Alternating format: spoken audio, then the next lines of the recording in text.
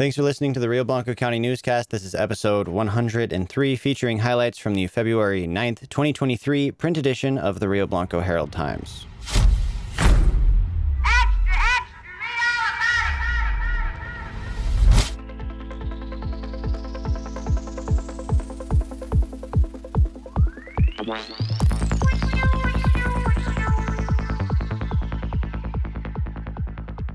Starting things off with quick hits.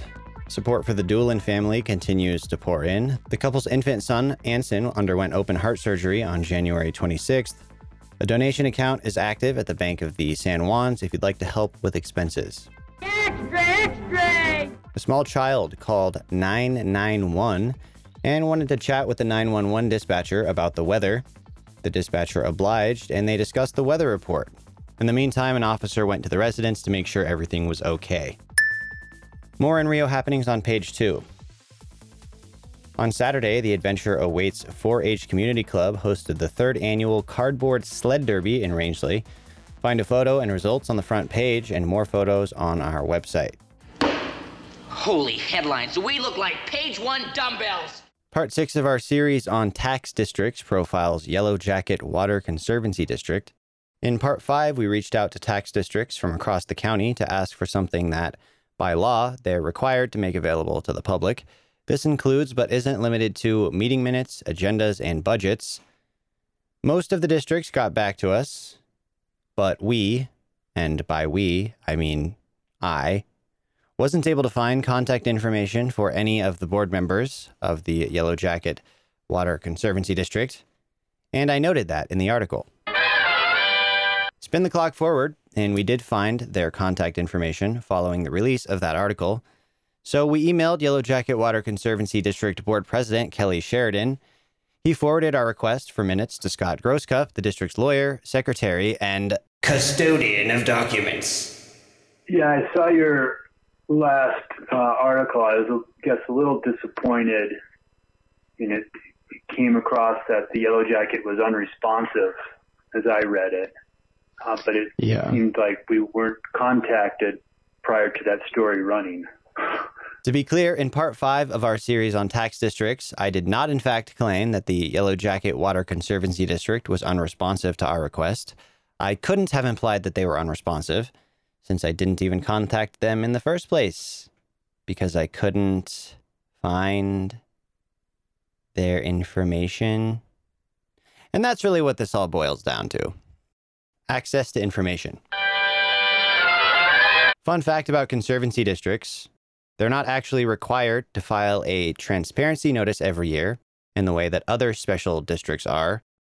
In reporting on these stories, we learned that conservancy districts are not the same as special districts in multiple ways. But even though, for example, they're not required to file transparency notices listing an official contact for board business, we'd still say, and this is going to be controversial, they should make that information easily available. How dare you! I know. Don't worry, though. If you want to find contact information from the board or request minutes or do any of the other stuff you're entitled to do as a tax-paying constituent within the boundaries of the Yellow Jacket Water Conservancy District, you verily so forth.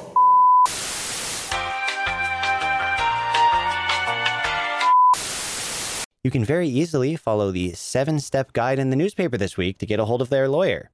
It won't actually get you to the contact information of their lawyer, though, but it will get you his name, which you can then Google. Foolproof.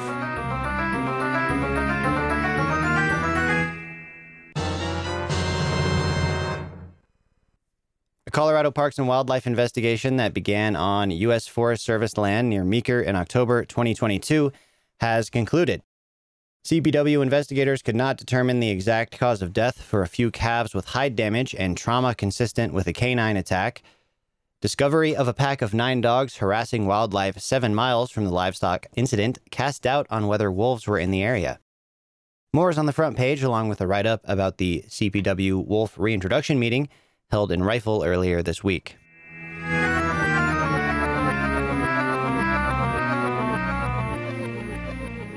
Check out page 7 for Valentine's Day deals, including Buy one, get one half off at the Meeker Sweet Shop and Red Rooster. 25% off a 1-hour massage at Prescription Salon and Spa. A pound of ground beef or Italian sausage free with a purchase of any pasta and sauce at Off the Olive Branch. Plus more. 4 more, to be specific. Remember, I said there was 7. 125 years ago, the Meeker Herald published, quote, Dr. French has received word from State Veterinarian Gresswell in reply to the information sent to the latter regarding the mortality among the McCatton cattle. The vet says the disease is undoubtedly blackleg, end quote. And, quote, Deputy Game Warden Goodell arrived in town last Saturday after a trip down the river. He complains because the people in the lower country fed him on pork and kept their deer meat hanging in plain sight, end quote. More from past editions of the Meeker Herald and Rangeley Times are in days gone by. And that's all for this week's news highlights. You can find more in print and online at ht1885.com. And thank you for supporting community journalism.